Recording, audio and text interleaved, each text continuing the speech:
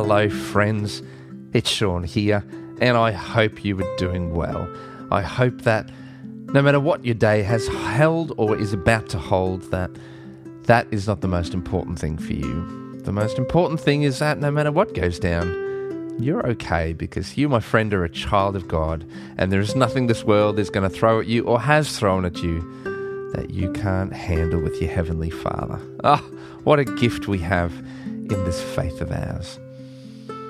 So let's, you and me, go all the way back to the beginning of the story, the beginning of God's chosen people, as we continue reading together.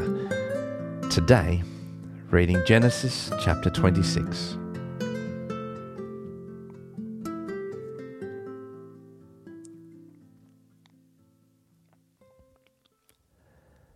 Now there was a famine in the land, besides the previous famine in Abraham's time, and Isaac went to Abimelech, king of the Philistines in Gerar.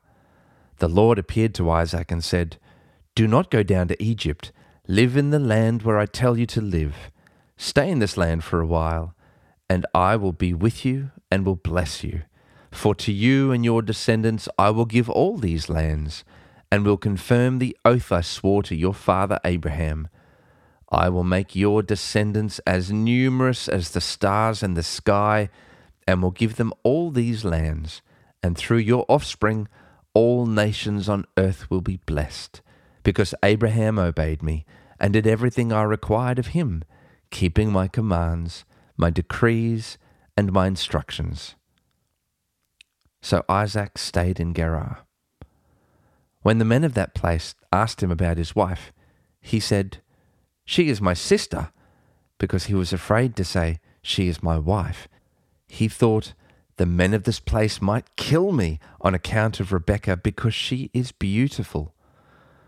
When Isaac had been there a long time, Abimelech, king of the Philistines, looked down from a window and saw Isaac caressing his wife Rebekah. So Abimelech summoned Isaac and said, "She is really your wife. Why did you say she is my sister?" Isaac answered him, "Because I thought I might lose my life on account of her." Then Abimelech said, "What is this you have done to us? One of the men might have slept with your wife, and you would have brought guilt upon us." So Abimelech gave orders to all the people, "Anyone who harms this man or his wife shall surely be put to death." Isaac planted crops in that land, and the same year reaped 100-fold, because the Lord blessed him.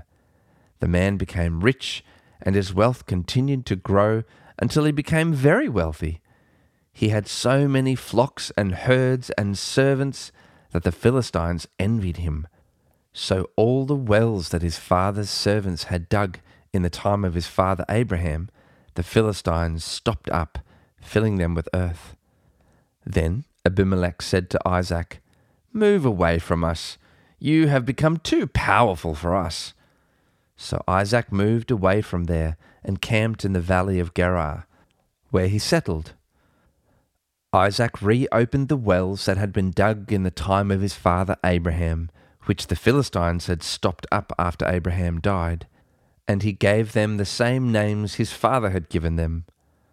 Isaac's servants dug in the valley and discovered a well of fresh water there.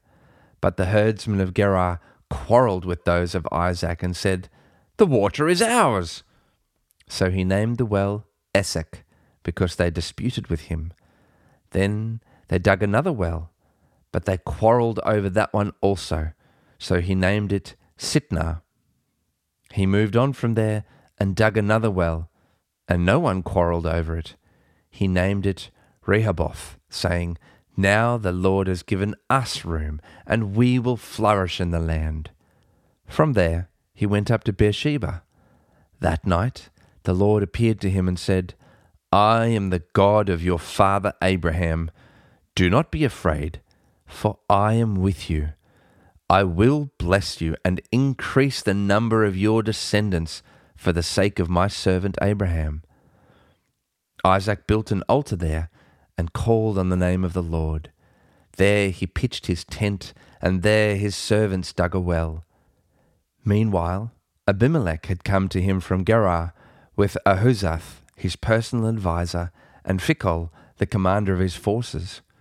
Isaac asked them, "Why have you come to me, since you were hostile to me and sent me away?" They answered, "We saw clearly that the Lord was with you. So we said, there ought to be a sworn agreement between us and you. Let us make a treaty with you, that you will do us no harm, just as we did not harm you, but always treated you well and sent you away peacefully. And now you are blessed by the Lord." Isaac then made a feast for them, and they ate and drank. Early the next morning, the men swore an oath to each other. Then Isaac sent them on their way, and they went away peacefully. That day, Isaac's servant came and told him about the well they had dug. They said, "We've found water." He called it Sheba, and to this day the name of the town has been Beersheba. When Esau was 40 years old, he married Judith, daughter of Beeri the Hittite, and also Basemath, daughter of Elon the Hittite. They were a source of grief to Isaac and Rebekah.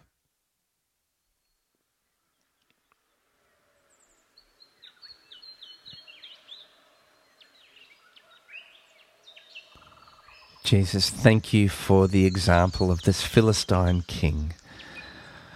When he's faced with the second generation playing the same strange and dangerous trick on him and his people, he doesn't respond with anger. He doesn't strike out, but he protects and he brings peace. Lord, we are often deluded into thinking that we are your special people to bring peace to the world, but you are at work in every story, and you are bringing your peace and your grace through the most unexpected channels. Thank you that this is entirely your world, and that you work your will in ways that we can't even begin to imagine.